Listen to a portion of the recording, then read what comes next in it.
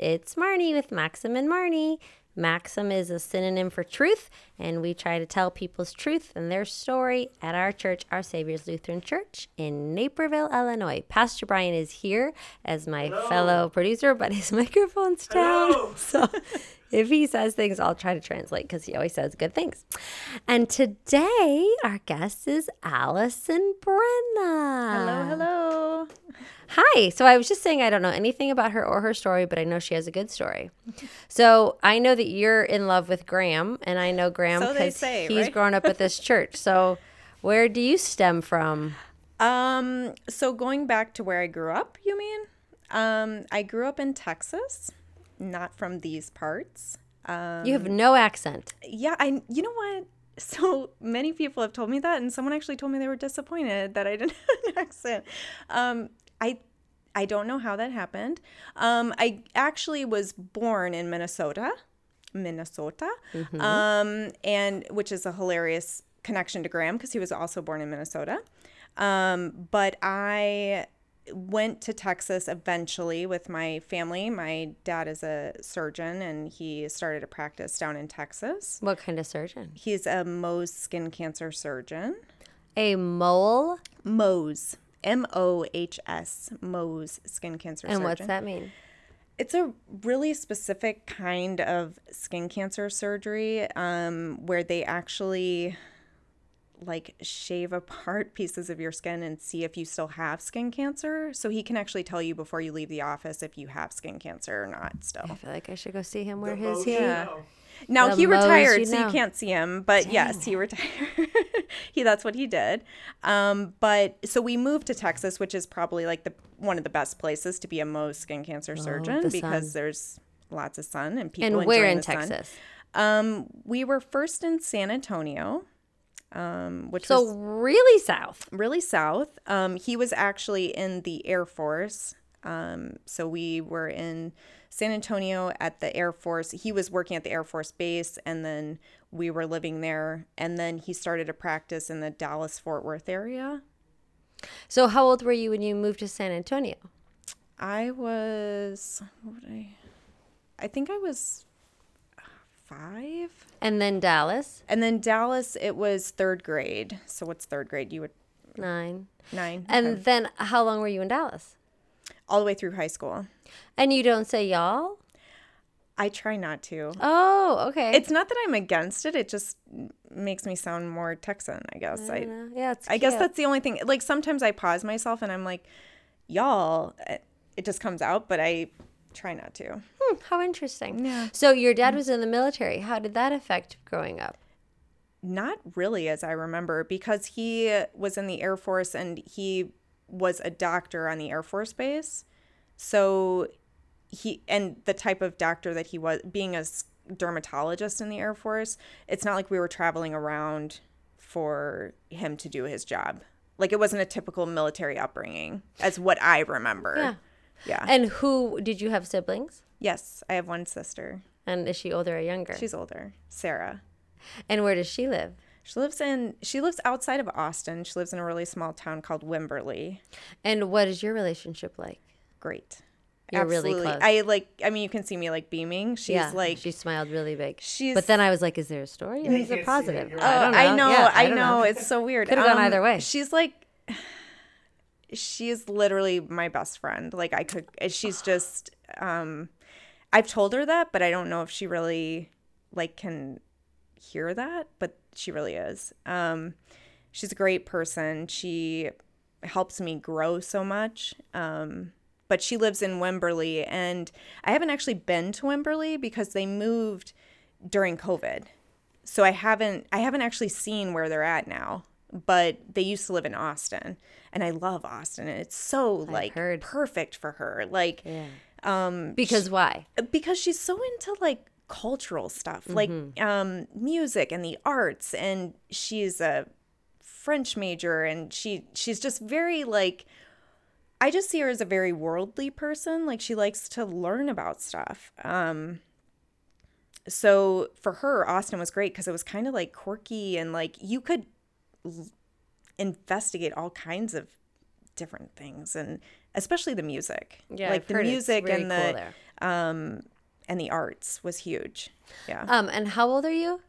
I am 35. I have to do the math. How all the old time. is she? She's 38. So you were 3 years apart. Yes. And does she have children? Yes. And is she married? Yes. And do you like him? Yes.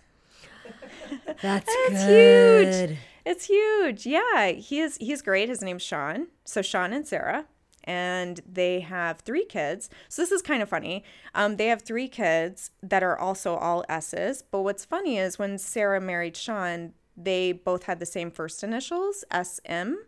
So and she got married to him, so she took his last name. And so they sign all of their cards SMC to the 5th because they're all SMCs. That's cute. It's really cool. Yeah, it's really cool. We don't have a story like that, but yeah, it's really cool. Wait, so what are their kids' names? Seth, Sage, and Sky. Oh, Sage is hot. Yeah. Sky's cute too. Is that a Yeah. girl? Sky? Yes. Yeah, that's cute. That's cute. Okay, so you're in Dallas. You're in Yeah. high school. Yeah. And you graduate high school and you're like, what am I going to do now? Get out.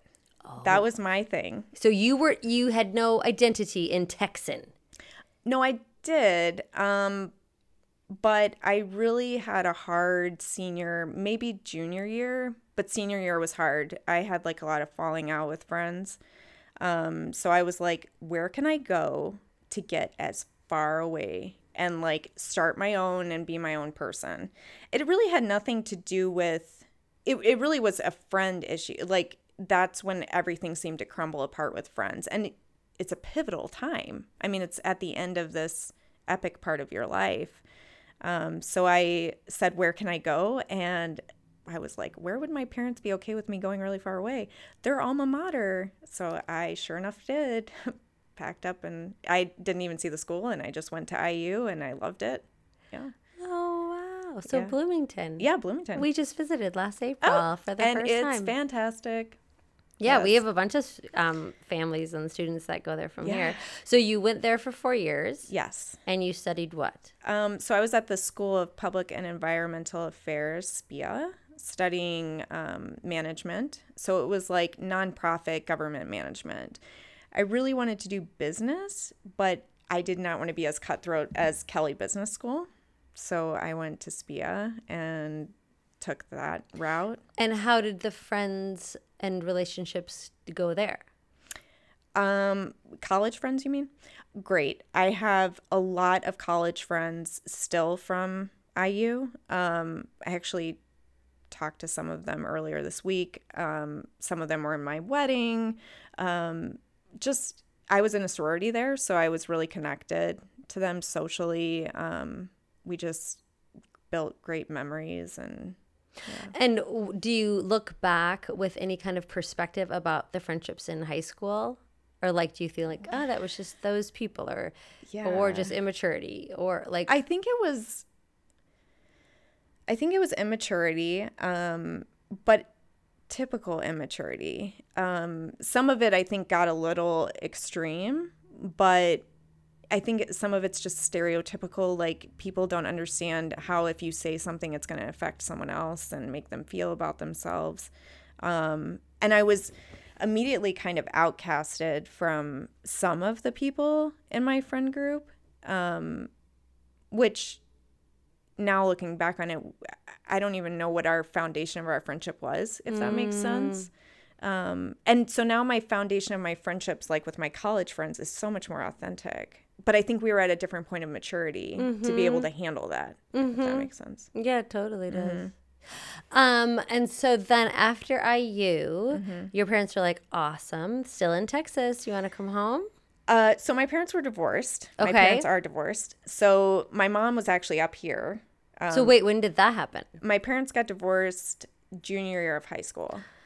So around the same time as all this drama with my friends. But really the drama with my friends was kind of really pivotal. Like it was kind of just like the icing on the cake. Like it was just too much to handle. But yeah, they did get divorced junior year. Were you shocked? No. We had conversations years prior that there was possibility of that. And they were working through their own things. So when it happened, I was kind of at a point of acceptance. And I think too, you're at an age where like you really don't grasp, like you're so, yes, Yeah. you're so Yeah. self-involved and you don't really get like what it all means, Yeah. you know? But what I did know was that they really loved me. They really cared about me. They were still going to be invested in me as a person, which in that time of being so self-involved was what really mattered. You I know? mean, yay them. And as a parent, now looking back on it, I'm like, that's what's really important is to know that you really cared about me and you were going to help foster my individual growth, you know, and support me. I mean, bravo to them. Yeah. Oh, yeah. So wait, so then your mom moves from Texas? Yeah, it was crazy. So she, because my mom has a really close sister that lives in Aurora. Well, so we all live on the same street. Wait, right now? Yeah, right now we do. So Can we bring the Wemberley town up here? right, we want to. Yes, Sarah, if you're listening. So we would love to. But so my mom, when she got divorced from my dad, she stayed in Texas through me graduating high school because for so many reasons, but I think one of the reasons is that it helped me stay at the same high school because she taught at my district. So even though we moved around, I could still go to my same high school. So then my mom moved up here. She got a teaching job in Wheaton, in the same district that her sister taught at. Oh. And it's really kind of hilarious. We all live on the same street now. We live on the same cul-de-sac. And it's great. I mean, That's we're like a dream. Yeah, we're a very close-knit family, but like also really understand like boundaries of, okay, you have your time, like we're going to have our time. But when we come together, it's great. It's like a block party. Oh, It's I wonderful. love that. Yeah. That is wonderful. And did either one of them find a relationship after? Yes, both of them. Yeah. And how's that for you? Well, so I'm sorry. So my mom is remarried. She is married to a man named Jack.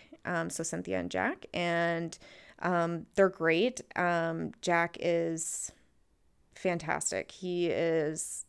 I tell him all the time, like he's a bonus dad. He is just always beaming.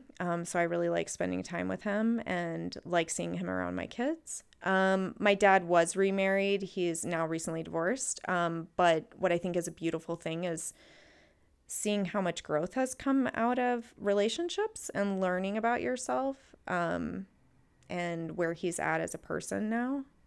And is he down by your sister? So he is in Granbury, which is outside of Dallas-Fort Worth. So It's several still, hours. yes, several. I mean, Texas is huge. Yeah. Yeah, he's still a ways away. Yeah. But a good relationship with both of them. Yes. So that's so nice. Yes, for sure. So then so when you graduate IU, your mom is up here at that point? Yes. And so then you say, I'll go there. Kind of. Okay, go. So at some point this is all going to come up, but it was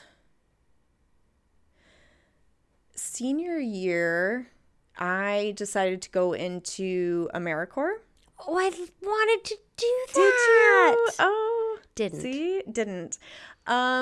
Yeah, I was like scared of the Peace Corps, but I was like, Same. okay, I want to do AmeriCorps. Like, I'll still be like in America, and I'll be okay. So I did AmeriCorps. I was doing research for the homeless population in Indianapolis through the School of Public Affairs at IUPUI. So it was kind of funny that I ended up there because I already had studied. Wait, let's back up. So Yeah. So Peace Corps is an organization where you commit, I think it's 2 to 3 years. I think I was scared of that because I actually even got Yes. the application. 2 years. And you go and you serve abroad in a country, usually in a country that's third world, Yeah. and you're serving. AmeriCorps, you serve for 1 year. I don't know because I didn't finish it. Oh, okay. Keep going then. Well, I was just wanting to give the background in case people weren't familiar. Yeah. So AmeriCorps, I think you're supposed to serve for like 1 year you commit, but I it's think- within I like, want to the say United a States of year. Like, America. I'm legit. Like, I did it. I started it. I like that you even started Yeah, it. I do filled out too. the application. I actually feel like pretty proud that I did it. But I was really sick.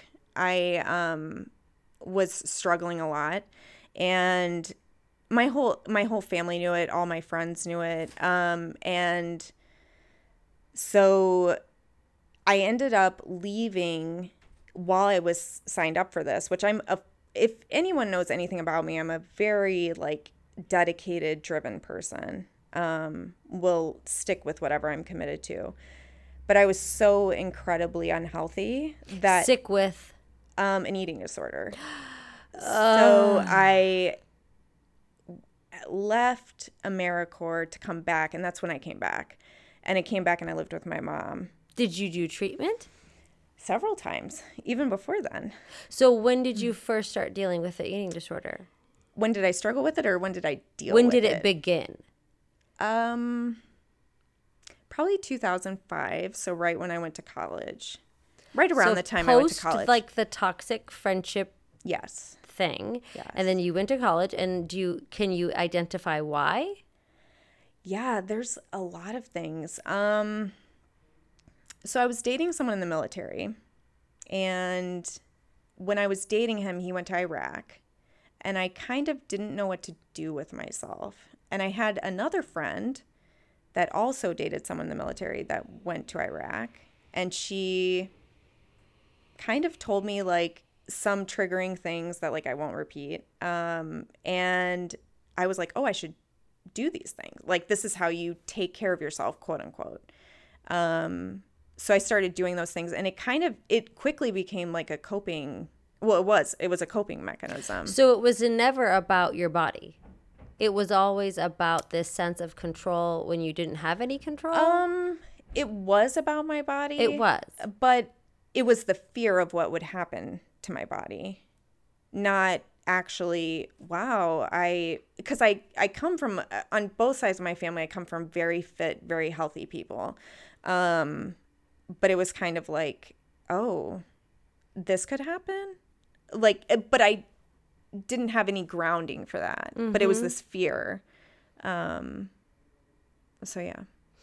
And so then that's something that you going to have to battle your whole life, I feel like, because that's what's hard about eating disorders is it's not like you just stop having alcohol with other addictions, or you just stop smoking, or you just stop an abusive relationship, or you just, you have to eat.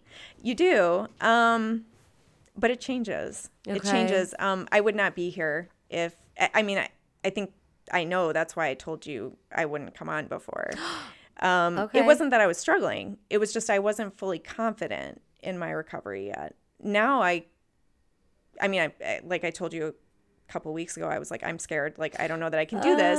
But it wasn't, it was more like, wow, this is a big step for me. But I'm confident in where I'm at. And I'm fortunate to be there. So it's different. Recovery is different. My journey has not been linear. It's very all over the place. But I'm at a place where I just celebrated 4 years of my last day in treatment. And it was so weird. It was after you had asked me to come on and after I agreed. And Graham and I were talking and we were like, when was the last time you went to treatment? And I was like, oh, well, it was before Haley, but like, I don't really know. I'm not kidding you. Like 2 days later, I get on my MyChart app. I'm like, when was the last time I was in treatment?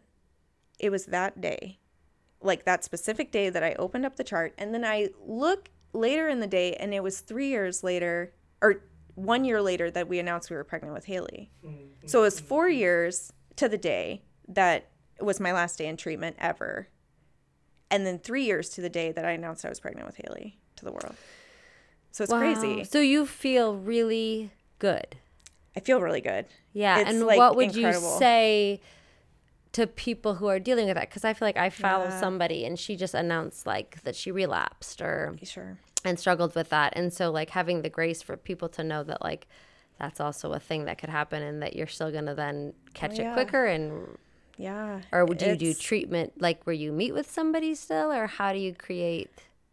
it differs, right? I've been so fortunate to have a great support system through all of it. I mean, my journey is not just what I've told you so far. I mean, it gets crazy, but I was able to acknowledge, like, okay, I'm back at this point. Like, I've hit this point again. And I had the support to say, okay, you hit this point. Let's look at what's next. Like, how are we going to work on this? What do you mean? Like, you hit a point where you're like, oh, getting into bad habits, doing bad choices. And so I've hit that point where I recognize that that's not where I can be. Yeah.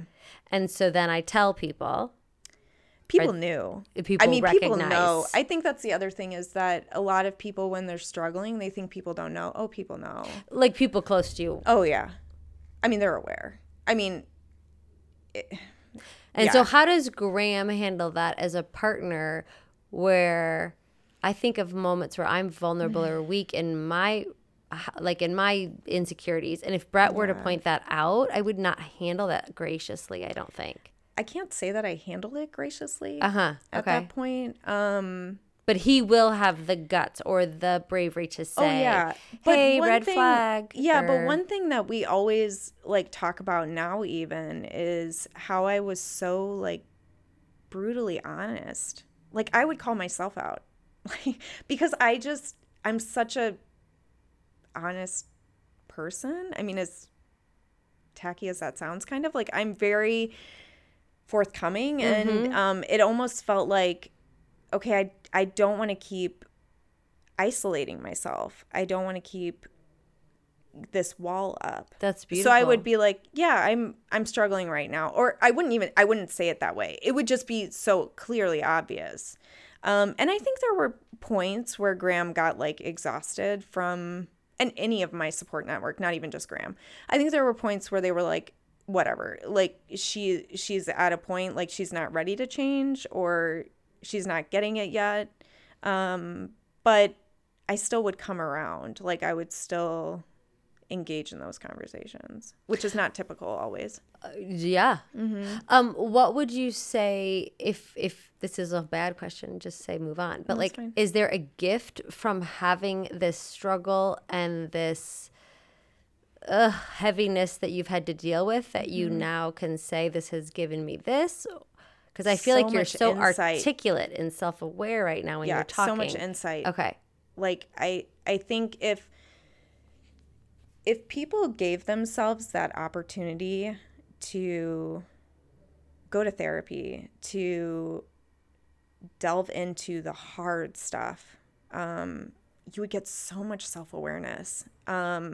Now when I talk to people and I share things, I feel like relieved. I feel some sense of relief because it previously had been so pent up, you know? So I think it's letting yourself express that and acknowledging what a gift that is, that you've gotten to a point where you can share your struggles. Oh, I think that's, like, the only way I know how to live. Yeah. Yeah, I love that you're like that. Yeah, I love that you're on this other side of this experience. Oh, it's huge.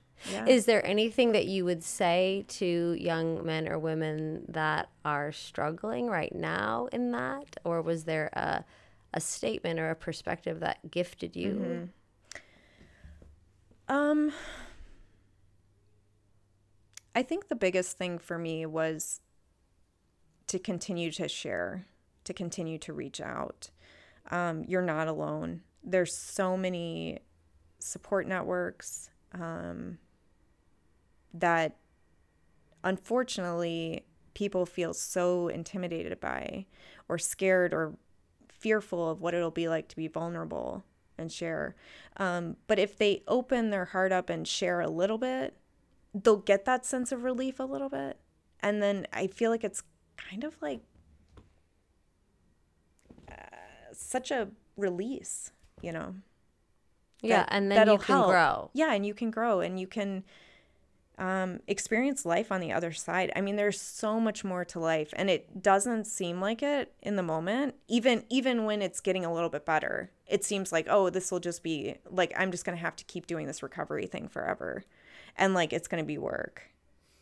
No, like, trust me, like, I enjoyed my food today and I didn't think about it. And like, I could do me and laugh and smile and not, focus on all that. That's so amazing. I'm really impressed. Thank you. Yeah, Me too. Because I feel like this is a Yeah. really difficult road. It is a very difficult road. Yeah. Yeah. Sorry, Pastor Brian's talking. I'm just gonna say, and I know that there's always going to be work to do. Yeah. But when Graham shared your your questions about today, I know the life you have Yeah. right now with your family, and that's what, like, I know you'll get to that. But like, this is a resurrection story in many ways, because Yeah. I've gotten to journey with your family since my time here, and I just, so much has changed. Yeah. And so I think you've been given this awesome opportunity, and I see you running with it. Yeah. I hope so. I mean, I think I'm eager to run with it. I'm eager to see how I can help people, see what my story can do. So is that part of your like rehabilitation, is then serving others and talking to other people that are struggling? Are you like in that kind of it's a an group? option. Or no? Oh yeah. I Yeah. mean, it's an option. It's funny. I actually reached out to my therapist. I haven't talked to her in a long time.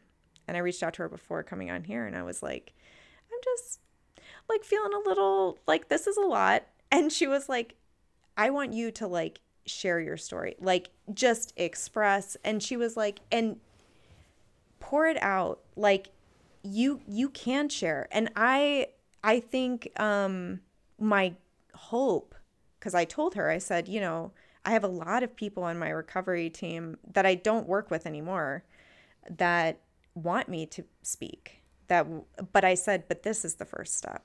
This is the first, like, okay, I'm opening up, and some of you I'm going to see on Sunday, and like, I don't know if you've listened to this or not, and like, I'm going to be okay with that. Yeah. I'm going to own that this is my story, But let's be Yeah. honest, no one's coming on Sunday. It's Labor Day weekend. Pastor Brian just said nobody's coming. It's Labor Day weekend. Allison, I feel so blessed that you shared this vulnerable you. with us. I think this is where true connection and true change can happen, and that's really beautiful. So too. thank you for sharing that. Yeah, absolutely. So you are in the midst of that. You have to forget your obligation to AmeriCorps to honor your Right. body and your health. Right. And so you come home to your mom, and that's where we left you with this. Yeah.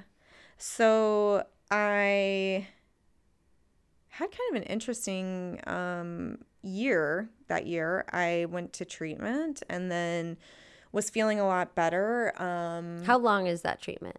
Oh, it all varies. Like, I don't remember specifically, but it just kind of depends on how long they. But like more than 2 weeks. Oh, for sure. Yeah.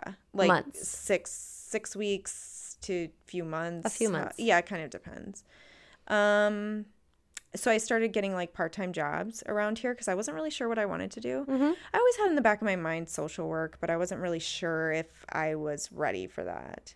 So then, interestingly enough, I got a job at a church in the area and worked as like an administrative position in the church. And then I met Graham.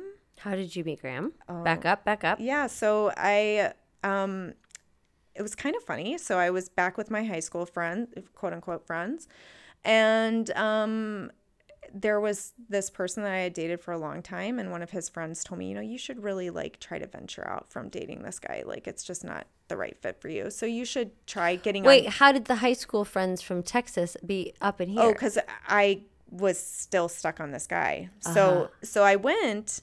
I went and saw this group of friends, and one of his buddies, quote unquote friends, says you should really try to meet other people because it's just not a right fit for you. Mm-mm. So I followed his advice, and he said, you should really get on Match. And I was like, what? Like, I'm not. I can meet How old are you someone. at this point? I was fresh out of college, so Yeah. I was 20, 21, 22. Yeah. So I'm starting to get on Match. I'm like typing in my information and Graham pops up. I'm like, interesting. And I'm like reading because Match does this. It's a little like trick they do. They like start telling you about this person that would be a great match. And I'm like, okay, great. I just want to meet Graham. Like, I don't want to meet anybody else. So I'm like, okay, I'll fill out this silly thing. Oh, like they tease you with him. Oh, yeah. As you're Before filling you've out stuff. committed. Yeah, and yeah, you're like, exactly. well, now I just would like to So buy. I don't need to shop. Yeah. So then I'm like, I'll pay for 3 months because it's like the lowest membership, whatever. So I pay for this 3-month membership. And they say, well, you can get out in 3 days and, you'll get all your money back. So I fill this out, like late at night, and Graham doesn't send me a message immediately, which is totally ridiculous. It is. So the next morning, I'm like, forget this. This guy didn't message me. I got a couple other messages, but like Graham didn't message me. Ew. Right. So I'm like, get off of this thing. So I get off this thing, but Match is smart, right? So Graham sends me a message because my profile is still there. And it emails me and says, well, if you want to see Graham's message, you have to re-up. Oh, doctor. So I re-up. Yeah. And this is like ridiculous. How long were you waiting for like this a day. email? This is like the this next is a day. day. I'm impatient. Yeah. Yeah. Mr. I would Tech be Guy too. is Yeah. taking more than 24 Yeah, hours. exactly. And which was not acceptable. No. So I rejoin Match and we start talking, and because I only Wait, so what was the message? Like, yep, I saw you. You're I don't even this, remember. you're I mean, it was cute. something, I think it was probably like totally simple Graham, just like, hi, like, Yeah. how are you? Like, Yeah. and so we start talking, and I think we both figured out that like we both knew that if we stopped our subscription to Match within a week, we would get our money back. But we were like so in the throes of this and whatever, and we were connecting, and then we literally decided like day 8 of me having this membership. So I've told him ever since then that he owes me like 3 months of membership worth of dates. Absolutely. Yeah. So yeah, that's how we met Match. Wait, so then like you're like, let's just get off and exchange phone numbers. No, like we kept talking through Match. Well, we got each other's phone numbers like pretty quickly. And my mom, she was kind of funny. She was like, you should really like meet him for coffee. And so I'm like, I'm interning at the time. That's a whole nother story. But I'm interning at the time, and I'm like talking to my coworkers that are all therapists. And I'm like, should I really be like just meeting this guy for coffee? Like, I feel like it's so much more, but I don't know. Like, is that awkward? And they're like, just go for it. So sure enough, we just went to dinner and had a great time. And then the rest is history. I mean, we didn't stop. It was really ridiculous. Like, we didn't stop seeing each other like every day until he went on a church trip, Oh my actually. gosh, I love that. Yeah. So we were smitten. And so how long did you date? Before what? Before You getting were married? engaged. Oh, before being engaged. So we started dating actually today, 12 years ago. So September Happy 1st. dozen date. Yes, dozen date. And I mean, like 8 days too late. but right. I And mean, then it's awkward. we got engaged in January. Nice. So quick. No, I don't know. There's And no then formula. it was great. And then we were engaged for a long time. We didn't get married until October of 2012. Okay, good. Okay, Yeah. so backing up, internship. Yeah. So I ended up going to school right after I met Graham. I started in school to get my master's in social work. Because I was like, I am recovered. Like, I'm on this journey. I'm going to help people. And I studied social work at Aurora University, specialized in addictions counseling. Really did not have a vision for working with eating disorders, but really wanted to work with addictions. I always wanted to work with addictions. So yeah, I did my master's. I interned at a few places, domestic violence shelter, actually at an eating disorder place, ironically enough, and then at a addictions treatment facility. So what do you do now? Now I'm an intake coordinator at a therapy practice. So it's all a big mess in between. But it was probably Well, it was 2016. I mean, I shouldn't say probably. Like, it was April of 2016. I had a really big accident, and I was actually a therapist at the time. I was a therapist at a local hospital doing addictions treatment, but I had a really big accident and had this kind of pivotal life-changing... Like car? No, definitely eating disorder related accident. I fell off an elliptical and had a brain injury. And From the fall? yeah, It was bad. it was really bad. You did not have anything wrong with your brain? No. You fell off the elliptical. Yeah. You banged your head. Yeah. So exercise was Correct. part of, but I shouldn't say these things because sometimes they could be triggers. So I don't No, want it's to say fine. that. I'm fine. Yeah. Okay. Yeah. Yeah. And Blood so on the you would brain. over exercise. Like you would, is that called like anorexic exercise? Yeah. So technically, some people, some diagnosis would say like there was an anorexic piece, but then there can be over exercising that can be considered like kind of a bulimic piece. It's just kind of different. It gets complicated. But no, so what's interesting is that a lot of people, when they hear my story, they think, oh, she was over exercising. She fell off because she was like, so whatever. No, I had like started dabbling in other stuff where I was using diet pills and had taken way too many that day and hadn't eaten enough, hadn't drank enough water. And thank God, because I think it was like a week prior, Graham and I had talked about getting an elliptical for the house. Even though he was totally like against me exercising to the point that we were kind of like, this is getting like ridiculous, like how much money we're spending on a gym and stuff.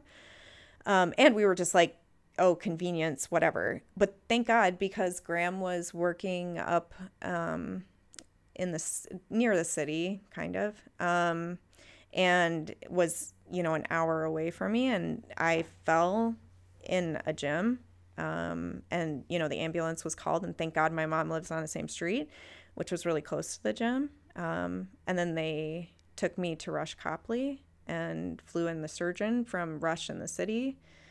Flew him in on a Yeah. helicopter. And Yeah. so what was wrong with your brain? So I had a traumatic brain injury. I actually had a subdural hematoma, so I had blood on the brain. So you were unconscious. Oh, for sure. Yeah. And how long were you unconscious? Don't know.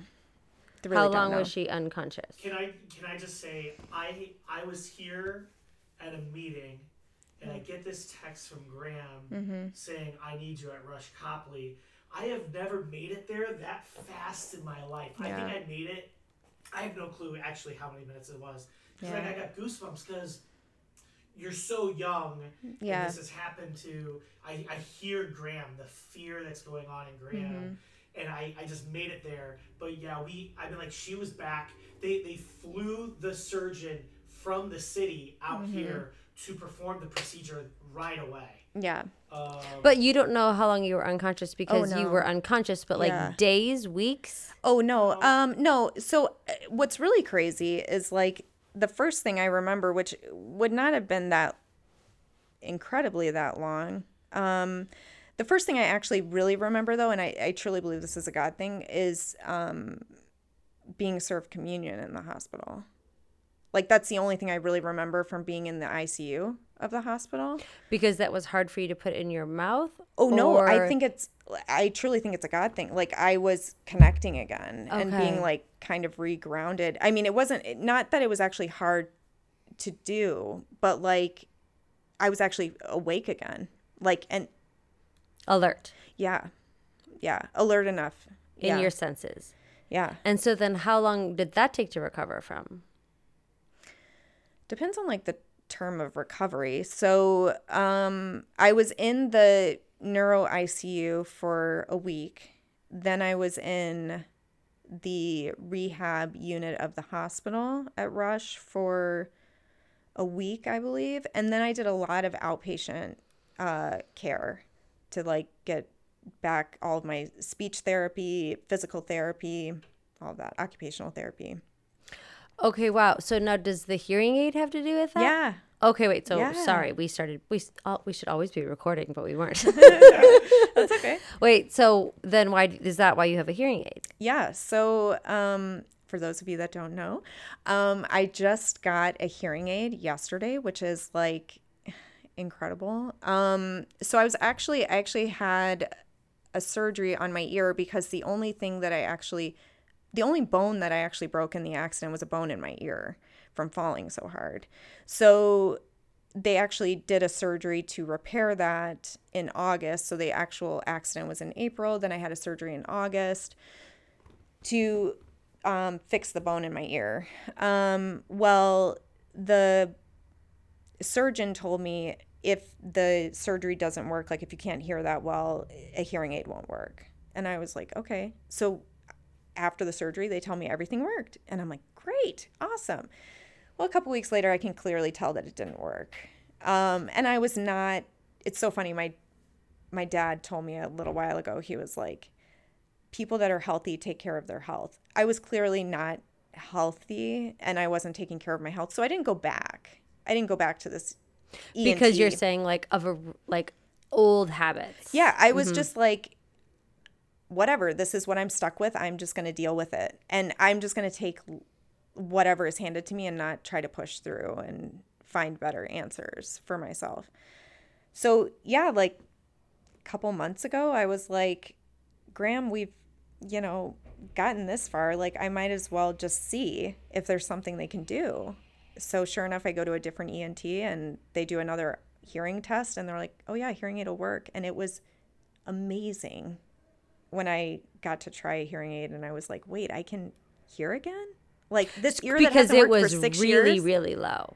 Oh yeah. I mean, the fall happened 6 years ago. Yeah. 2016. April 2016. And then you recover, like you said, on when you recovered, but like physical, you recovered, but then were you still having to then recover from like why you even had that accidentally happen? Yes.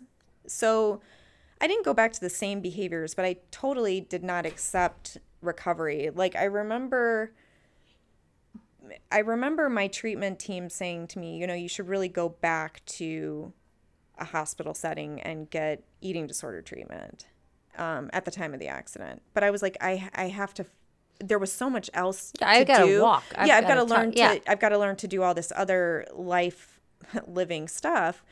So I didn't go, and instead I kind of piecemealed together this treatment of outpatient care, which helped. I mean, I have one of the best teams. I can't speak highly enough about them.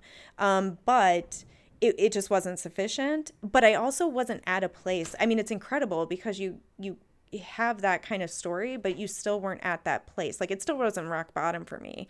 Yeah, I don't like it when people try to tell someone that that's their rock bottom. Yeah, because I think really, if you know someone in recovery, it's not for the outside to choose. Yeah, exactly. And it wasn't even. I think I was too burnt out at that point. Like I do think it was a rock bottom for sure, but I was too burnt out to even have the energy to invest in myself. Totally. So yeah, I get that. It just wasn't the right time. Yeah. And so then you had to still work on yourself with that. Yeah. And now you see a therapist? Not that often. But you have someone? Yeah, I have someone. She's fantastic. She is my go-to. I mean, like I said before coming on the podcast, I was like, I just need to touch base with her. I called her up and I said, hey, can you get me in sometime? And I told her, I said, I probably only need to talk to you once. I just need to like have a sounding board. And it was great. It was so freeing to be like, wow, I know I need this. Mm-hmm. And it's not even like I'm struggling. Mm-hmm. I'm just saying I need someone to talk to. What is some things that you were saying, like you're so self-aware and like knowing yourself and that self-identity, I think there's so much power in that. Mm-hmm. What are some things or tools that you could say that like all of us could use, or like what questions did she ask you, or what process, or what? I think it's finding the person. So I don't think it was necessarily a specific question, but I think it's finding the person that you connect with that you can share freely with. And I think that's why I'm so passionate about what I do now as a job, because my job is to fit people with a clinician at our practice. Okay. So could you find someone for Brett and I? Yeah, sure. Anytime. 22 years. I want to communicate better. Yeah. Communication's key. And I think like what I find to be so important is like, connect with your clinician? Do you connect with your therapist? And if it's not your therapist, like if it's not a therapist, is there a member in your support community that you can reach out to, that you really can share openly with? The communication piece is key. I don't think there's one thing in particular that my therapist asks me, but she creates such an environment that's so inviting and comfortable for me that I just feel freely to share that information. Yeah, I love that. We went to marriage therapy, I think around like 10 years. And some of the things that they said were such amazing takeaways for me. Yeah. Like one of them being like, yep, go to bed angry, Marnie, because you need to stop talking and he needs a minute to process. Yeah. And like, I know, like, whenever you go to wedding showers, they're always like, don't go to bed angry. And You're I'm like wrong. Well, for me, for you, it was the opposite. Because my Exactly. husband talks less, I talk more. And we had to stop so he could process and I could just stop. And everything is better in the morning. Exactly. So that was powerful for me. And then the other one was like, he doesn't have to be your everything. Like if you want to process or talk about things, you can talk to your best friend, you can talk to your mom, and he doesn't need to hold that space. And if he's not holding that space, it's not a less of a partner. And I just found that to be extremely helpful. Yeah. And I guess like kind of coming back to your question, there is one thing that she frequently says to me, which is something that she recommended before coming on the podcast, which was to kind of let go of that need to know or that need to control. Because people were asking me before the podcast, because I was like stressing. No. They were like, do you know what she's going to ask you? Maybe you should ask her what she's going to ask you. And so I called my therapist and I was like, what do you think? Like, should I ask her? Should I tell her? Blah, blah, blah. She was like, I dare you to just let it go. Like, just express and let it be as it is. Oh my gosh, I'm so proud of you. I gotta say this. I dare anyone who wants to come on Marnie's podcast, because you can make all the assumptions that you want. I think Marnie's like Oprah, and like she did out... raise me. Okay, she great. did, yeah. Well, like latchkey kid. Like what do you say? Like these questions, like she knows what she's doing. She figures. does. No, like, she's I don't. smarter It's than amateur me. hour. I'm interviewing for my doctorate, you know, and I have so much to learn. That's why I like that the it's podcast beautiful. is back. It's a beautiful thing. I love it that it's back too. It's been fun. I love that she said that to you. Yeah, she told me. She said dare you. She said I just kind of dare you to like let go and like Because why? Part of that, I don't know, maybe I'm eating interpreting disorder is a lot about control. But like I think you tell me if I'm wrong. But to me, let go because she knows you can trust yourself. Yeah. Because she knows you have your voice and you have this voice. And to me it's almost like you're okay. Yeah. Like you can lean into you. You're enough. Yeah, exactly. And I think she would say that. She has a different approach, so she doesn't. Yeah, but yeah. I think she would say that to me. I hope she's really proud of what she's supported and helped grow. Oh my gosh, how can she not? Look at you. Yeah. You are so interesting, and you're just this quiet person in church. I would have never known this. It's like now I'm like picturing you standing there with your babies, but I'm like, no, really, she's got like this staff in her hand and she's climbing like Mount Everest, and like we all have this journey, and you are like this one woman backpack. I just picture you, this strength and this like you've walked a mountain. I love that. The strength that you have overcome and come out. So now you work you're not a therapist, but you work as a person who finds the therapist. Yes. And would you ever want to go back to talking to people? Okay. I love it. I love being in the clinical setting. I love the field of people that I work with. It drains me to be in their position. Sure. I love the position that I'm in where I talk to someone for maybe 10 minutes and find like a good fit for them, and tell them too, if it's not a good fit, like come back to me. Like I would love to process with you and find a better fit for you. But it was too draining for me. And I think part of it was the clientele or the environment that I worked in. I always worked in hospital settings, addictions clients. People in crisis, which kept you on your feet. I mean, kept you on your toes. Like you were always learning something, which was thrilling, but also just very draining. But how awesome to recognize that and still find a fit within that field. Oh yeah. That's so It wonderful. was meant to be that I ended up there for sure. That's so great.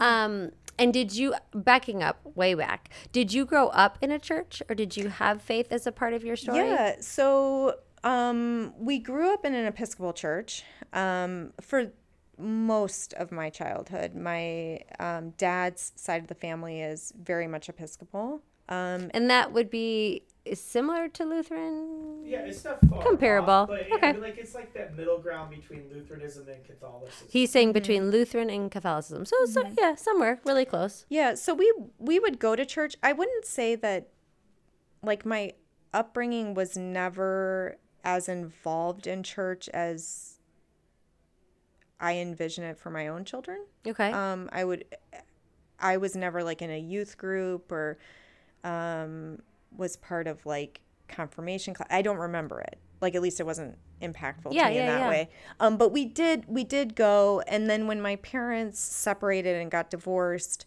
my mom and I would bounce around to some churches. My dad and I would bounce around to some churches. So it wasn't like consistent of where I went. And then I really didn't get back into my faith until going to college. I had this things were starting to fall apart. And I remember it so specifically. It was October of my freshman year of college. I was like, I don't know what I'm doing with my life. And one of the girls on my floor, Ashley, was like, you should come to church with me. And I started going with her. She's still a really good friend of mine. So in college? Yeah, I mean, that is kind of unusual, I think. Yeah. So it was a college church, like where all It was so it was in Bloomington, so it's a college town, but it was kind of on the outskirts. It wasn't right in campus. So like you had to have a car to get there. So it was kind of fun. We always like counted on someone that was a little bit more senior to get us to the service. And we went to like a couple social things, and I was still kind of like, I don't know if this is the right fit for me, but Ashley kind of always brought me back around to it, which was great. I mean, I could bounce ideas off of her. And so that's when you feel like you were like, oh yeah, I have a faith here. I have a belief. Mm-hmm. Yeah. Mm-hmm. And so now you say you have it different for your children. So you have a little girl and a little boy. Mm-hmm. My Natalie, who's 10, is in love with Haley. In fact, she said, will you please take a picture of Miss Allison tonight, because I want to see if she resembles her daughter. Like, she probably doesn't even know what you look like, because all she cares about is Haley. She's always like, is Haley at church? I will go to church if Haley's at church. That's hilarious. Yeah, so Haley and Owen, they're great. Haley is 2.5 and Owen is almost 16 months.